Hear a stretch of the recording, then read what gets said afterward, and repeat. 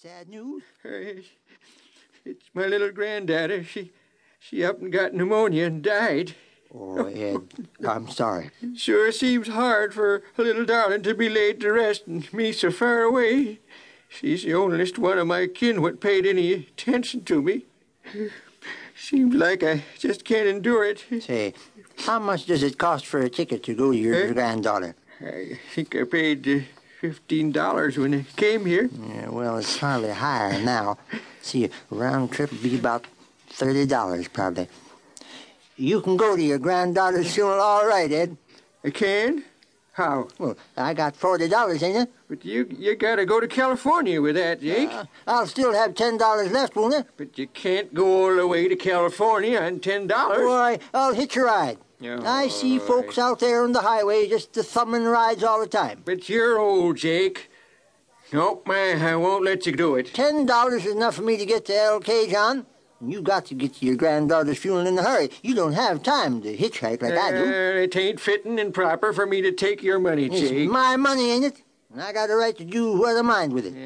Anyhow, the Lord will see that I gets to California all right. Especially if I do good with my money, like sending you to your granddaughter's funeral.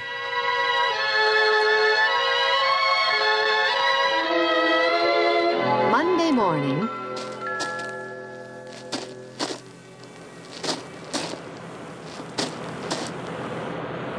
Ride to California. Ride to California.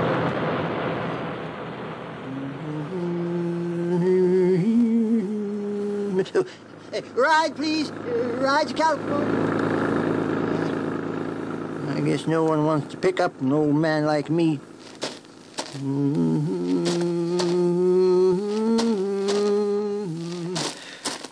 Oh, I guess I'd better tell the Lord about it.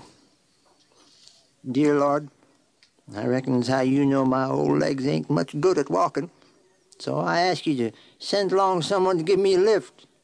Well, I know you'll take care of me all right, and I thank you. I'll see you again tonight at the regular time, dear Lord. So, amen.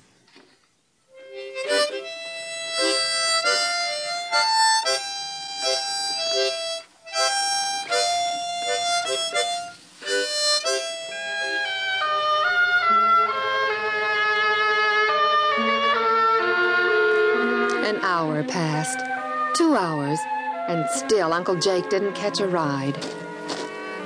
It seemed kind of queer that the Lord ain't sent no automobile along to pick me up like I asked him to. Well, he knows what I need far better than I do. So I'll just continue to trust in him.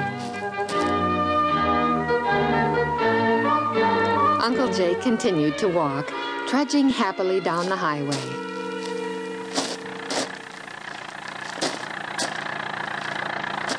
He's a stopper. Want a lift, Grandpa? I sure do. Get in, then. Oh, I've walked a mighty long ways.